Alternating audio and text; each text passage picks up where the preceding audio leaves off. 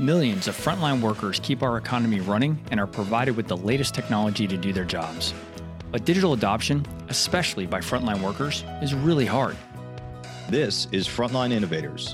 We explore how to overcome challenges and achieve success when we empower our essential workers. I'm Justin Lake. And I'm Gene Signorini. Together, we speak with experts who are leading the way and driving digital transformation to the front line. This podcast is sponsored by Skillful, on a mission to help frontline workers learn and use the technology needed to succeed in their jobs. Good. Welcome to the Frontline Innovators Podcast. I'm your host, Justin Lake, and I'm excited about today's episode. Today's guest is a certified change practitioner with a certification from ProSci. And she's currently the program change manager in the IT organization at W.L. Gore & Associates. Please welcome to the show, Maria Fung. Hello, Maria. Hello, Justin. Thank you for reaching out to me and invite me to your show. Thank you. I'm really excited to have you here. And I want to get started as we always do and ask you the big question, which is what do you see as the biggest challenge facing the deskless workforce today? I think because of pandemic, the frontline workers, or what we call manufacturing associates in my company, is having distance between them and the associates in the office or in the plant. It is because of the way how they interact in the pandemic and the way how they make the decision and the way how they build the community were completely different from the pre-pandemic period. For example, they don't have our luxury. They don't have their choices to decide whether they can work in the plant or whether they can work from home. We have that options. So because of this, they tended to make the decisions as quickly as possible among themselves. While in the past, they had all the associates working together, and they can call immediately and to have, for example, QA team, manufacturing leader, and the other engineers to come together to work out the problem on site. So this created the gap and the distance in the pandemic. So when you say distance, you actually mean the physical distance, like prior to the pandemic, they were able to work physically closer together. They were able to pull together into a huddle and have a quick conversation. And that's impossible, or at least more difficult now. Yes. That's really interesting.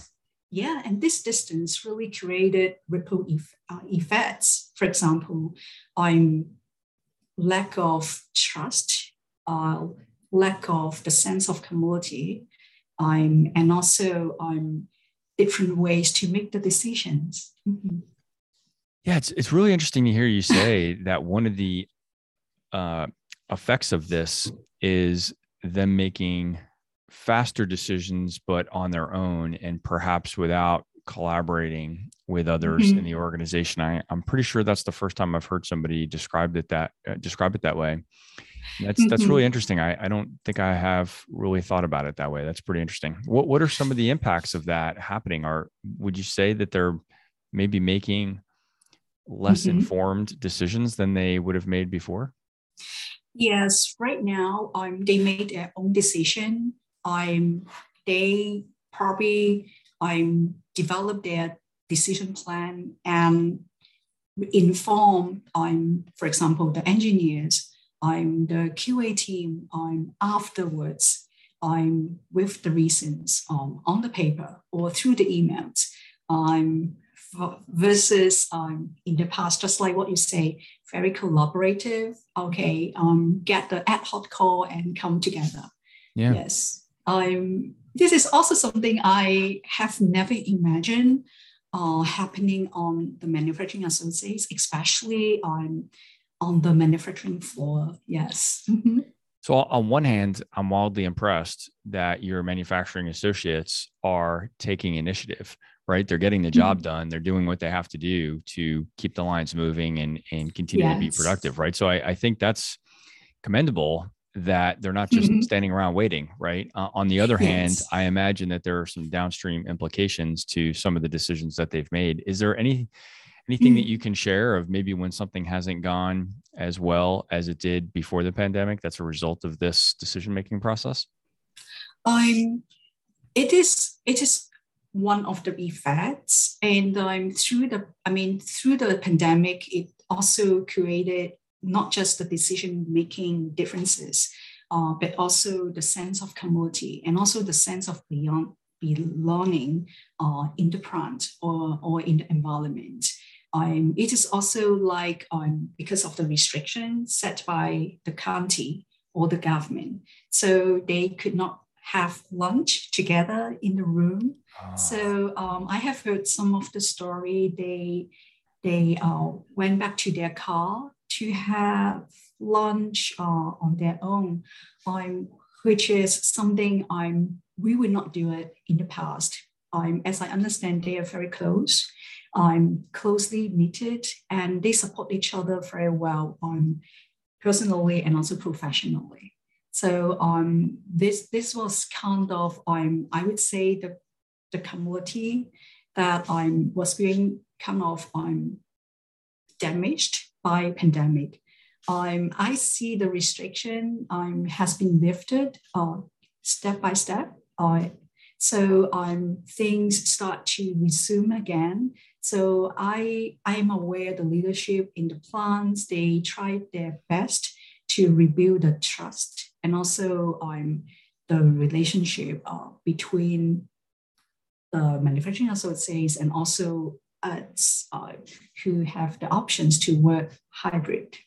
So the really interesting point that you just raised is that because of the lockdown and those employees not being able to be together, it was taking a bad situation and even making it worse. So it's one thing for there to be distance between the people that are the manufacturing associates and the office associates. Yes. But now, because of those pandemic policies, we even had to create space between the manufacturing associates. So it's just like collaborations dropping all over the place. Yeah, you're right. Yes. So it is all about rebuild in the post pandemic era. So I have seen we have tried very best to, for example, organize some of the social activities in the plants and also some of the enterprise-wide celebration lunch. So it is also one of the thing that we have the sense to rebuild the sense of community ruined by pandemic. Yeah. We still have that sense of collaboration. We have unique culture. We promote highly collaborative environment and also have the knowledge-based decision environment. So if we miss any part in the decision, it is not us. It is not God. So I'm pretty confident through the conversation with those manufacturing leaders and also manufacturing associates. They target to move towards the days that we used to be. Yeah, that's good. Well, hopefully we're on the backside of a lot of these changes now, and things will start to get back to normal a little bit. So. Let's take a step back and talk about you as a professional and help me and our audience understand a little bit about how you came into the role of being a change manager and dealing with the men and women on the front lines in your organization. Okay.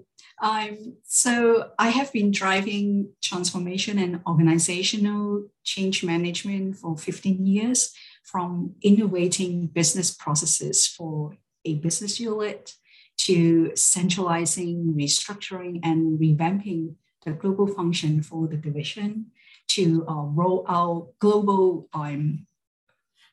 digital programs across the enterprise, to standing up change capabilities for non-digital space, for example, sustainability, risk management within finance, and also internal controls, procure to pay. My story started as a garment technologist in fabrics division for W.L. Gore and Associates. In my role, I led many discussions and negotiations with global brand customers, manufacturers all over the world, and also internal associates from field sales, R&D, product specialists, and product owners. And I found that I have strong passion and enjoy laying out different scenarios and drive everyone to common solutions and achieve the alignment to hit the business goal. In 2017, I have been internally transferred from Hong Kong to San Francisco to continue the restructuring work for fabrics division. An opportunity came in 2018. I made a strategic move from divisional functional role to change management on an enterprise level. This really widens my horizon and bring my value to another level. I drove the change management from strategy to impact assessment to engagement activities and the sustainment activation for the programs like Procure to Pay, digital collaboration on shifting the whole enterprise from Lotus Notes to MS365, and also to plan the implementation for product lifecycle management system across different divisions. I still enjoy the work because I really like working with people, seeing people moving from A to B, and also having the satisfaction from seeing they are resistant to, they really love the new technologies. And this is also how the manufacturing associates share their story with me about their experience, their positive experience in digital collaboration through our coaching, our local community, and also their easy access to, for help. Yeah. So I have to say, going back to where you started in your career, being a focused on fabrics and that side of the business, and then coming into change management in an IT organization, that sounds like a strange leap. Can we go back to that for a second? I mean, how did that transition happen? Within fabrics, I have done quite a number of transformation work. My role was not change manager. I did not really know about the formal change management practice. However, I did a lot of engagement with the stakeholders.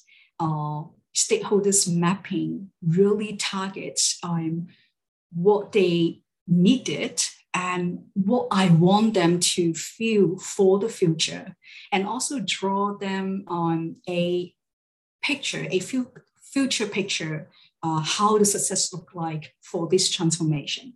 So one of the example I can share with you is the centralization work that I drove when I was within fabrics. We had a testing center all over the world for our apparel products. And my role was to shift them to one single global hub in China. So my task was to make sure the stakeholders internally, from field sales, marketing, communications, logistics, product specialists, to buy in this concept and also be part of the change, be part of the transformation. And at the same time, I also needed to influence and make it very clear to the external customers, for example, the global brand customer that you can think of in consumer market, and also the other manufacturers who produce the apparels for these customers. So I included them in the process, for example, what kind of things that we could do to make their life better. So we drew the picture together. So we lay out different steps and also heard their voices and contributed to the roadmap and strategies and all those actions. Mm-hmm. And this was part of my transformation journey in fabrics. And just like what I say, I had the passion and I had the strength to influence different parties to come to a common alignment. And this really led me to think about, hey, what's meant by change management? What actually means? And perhaps in the days when I was in fabrics, I misinterpreted. So in 2018, when enterprise globally recruited change managers internally, I had a chance to really see what change management actually means. And it really covers human-centric solutions, and also the other part, like how you manage your stakeholders, how you evaluate the impacts from process, technology, and people point of view, and also how to really wear the lens of empathy for different stakeholders to propose something to drive the change, to work with them, to coach them, and the way how we can recruit them to be part of the change. So I still love being change manager. So I think this is my second career within Gore. That's excellent. Well, that makes a lot of sense. And listening to you talk about your time focused more on the fabrics, it was a lot of the same things of collaboration and bringing people together, yes, which is really the essence of what you're doing today as a change leader, inside the organization. So it makes actually perfect sense. So let's talk about, for those that are listening, when Maria and I started the conversation, we talked about how her employer refers to their frontline associates or their frontline team members as manufacturing associates in their case. So we'll use those terms interchangeably today. But when you look at your experiences in rolling out technology to the men and women on the front lines, your manufacturing associates, what are some of the lessons that you've learned about what things we need to do differently, what things we can do the same when we're dealing with the men and women that are on the front lines in your business? The way how they operate is very different from, for example, me sitting in the office or working from home. So, and also the way how they work is different. They don't have their own laptop. They don't have their own desk. So the way how we get their buy-in, the way how we communicate is totally a new horizon. For example, I'm using their own community. They have their own circle. They have their own network. So leverage this effort to deliver the message. And the other thing I found it in my previous lessons learned was the use of office hour so that they can join and come in whenever they have break or whenever they get off from their work, and have people ready to help out with their questions. The other thing I see very helpful to the manufacturing associates is the coaching.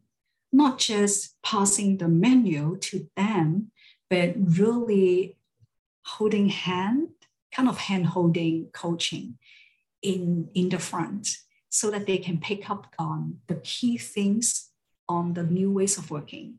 And after that, when they feel comfortable and confident in the new technology, new platform, they would do it even better than we expect. Mm-hmm. Does it make sense? It does make sense. But I want to go back to something that you Okay. said. You said they have their own community. And I can imagine there being some pros and cons to them depending on that community for communication about upcoming changes and how to use the system and how to get support and things like that. Because what I've actually seen in some cases is sometimes that community doesn't deliver the right information.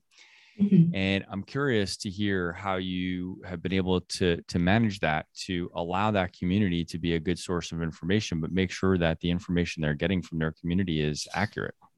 Yes. In my previous experience, especially in digital collaboration, we really provide the onboarding, the training, and the deep dive for the community. So we don't really take a kind of easy approach for the community. Because we really need them. We need them. We need their local knowledge, local practice to support our communication. So what we can support them is the knowledge, the kind of foundation of why, and also the sustainable ways of working after the rollout of the technology. So it is not about a kind of chit chat group. No, not this. But we really set this up intentionally. So we work with the leaders. We work with the floor managers, floor leaders, to really see who would be the one who are passionate, who are willing to this role. Of course, have good relationship and trust level with the manufacturing associates. Yeah, it's really good. Have there been any times when things didn't go as planned when you were embarking on a strategic change initiative? Yes. Dated back to the share that story with us. Yes, perhaps dated back to the fabric situation. I talk about I led the centralization, and yes, everything looked successful. Everything really centralized to one global hub, and the customers, factories, and internal associates follow the new flow, new logistics, and also new ways of working. However, one customer reached out to us, hey, could we use the old method to have our garment, our apparel products tested in their own country? It was really an alarming for me. And I look back, I found that when we reach out to the customers, when we reach out to the field sales, we might not be very explicit about the value. By that time, we were not very experienced in change management, and change management was pretty new capability within our company. So we only focused on the workflow, the new workflow, and training. If we look at the principle of change management all over the world, the key success factor, one of the key success factors is the desire for change and also the value. Without those two pieces, and just jump into communications, training, and also those process harmonization, led to this question, this pushback from the customer. Of course, finally, we worked out a kind of exception plan, and at least we moved toward our goal at the end. But that kind of exception ask has already become our kind of alarm. Yeah. Yeah. You know, I'm always fascinated when the desire element of change comes up, because I think it's the area that I am least versed in terms of how to facilitate? Because I've worked around some very reluctant people that don't want to change, and I wonder. I love when change management professionals refer to this desire. I always kind of looked at it as, can we just get them not to be angry? Oh, yes. But that's different between being not angry and actually, desiring this change and understanding it to the length that you really understand what's in it for you. Those are two very different things. I'm curious about what your thoughts are on how to really help those impacted really see what's in it for them and help to create that desire. What are your thoughts on that? Yes, I think creating a desire is part of showing them the future. So showing them the value. And also these two things will inform how you engage, how you communicate, and how you recruit them as part of the change process. So I like stories. So I also would like to share you with my story when I supported Procure to Pay project when I was the enterprise change manager. The time when I supported this project, I was pulled in very late. So I sat in on different training webinars conducted by project champion, project managers. And I sensed that the question the associates asked, the questions the leaders asked were not very welcoming, not inviting. So there were a lot of pushback and resistance you could sense. So when I had the chance to talk with these individuals, their focus was the process. And when I asked them, do you see the value after this policy rollout, after this system rollout? And most of them could barely say a word. So I immediately worked with the project sponsors to really look at the change strategies, which part we should reinforce, which part we are missing, and what kind of outcome we really look for within 2 months away from the rollout. So we organized very intensive engagement, from webinars to in-person engagement and focus group, to rebuild the trust, to draw a picture of the value, and also the hopes after the new ways of working. So all these elements combined it to a successful rollout at the end. So through engagement, the associate who were highly resistant had the chance to vent out on their thoughts and also their concerns. And with the leadership, the senior leadership, as part of the trainer, also build the credibility for the project team and also for these initiatives. So these were something I think very resonate with your questions. Yeah, my favorite thing that you just said is help them see the future, and yes. I really like that. It's a very simple way to describe it. I know it's not easy to do, but to help them understand how their role will be impacted by these new systems and what that's going to look like down the road.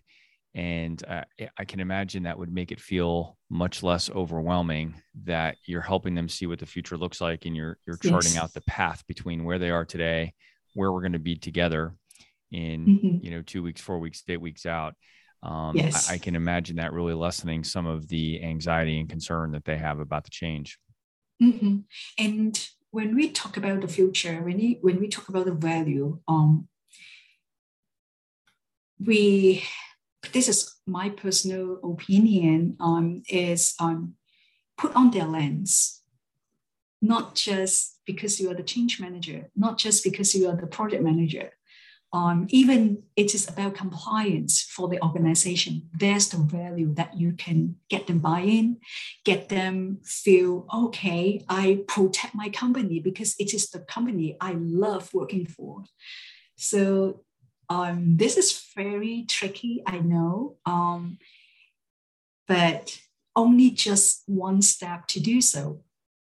Be empathetic and wear the lens of your stakeholders. Yeah, I think that's really smart. What do you think there are any myths that maybe some of your colleagues, not just inside your organization, but other folks that change management professionals are working around? You think there are any myths or misunderstandings about what it takes to be effective as a change leader inside the organization? I think one idea popping up on my mind is the local adoption.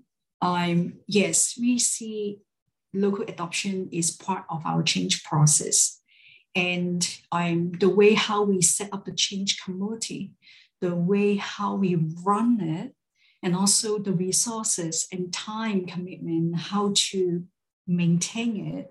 I would see not just the change managers, but also the leadership would underestimate the effort or the thing that we should put in.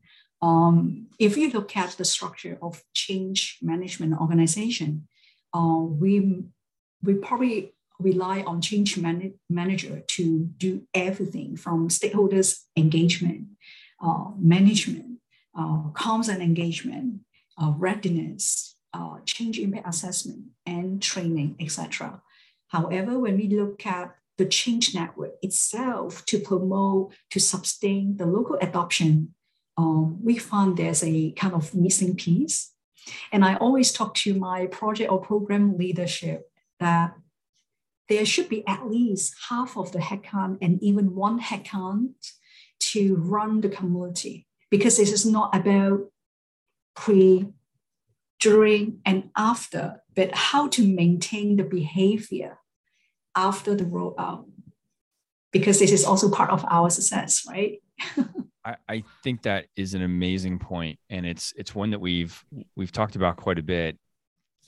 That innovation is a journey, not a destination. It's not just something that you do, and when the project date ends on June 30th, that now this phase is done.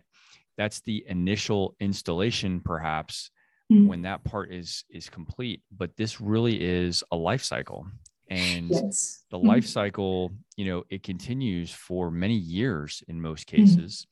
And even when that technology that was innovative today reaches a point where it's now end of life and we're going to be transitioning to the next generation of that technology, it doesn't just stop and start. It's something that needs to continue to evolve. And so I think you're absolutely right that many times we underestimate what's really necessary to ensure the success of those programs. Yes, and there are a lot of factors affecting our approach to coach and guide and also run the community, the local network community. For example, pandemic, it is something we never expect. Right. The cultural differences, and also the way how they work in each region.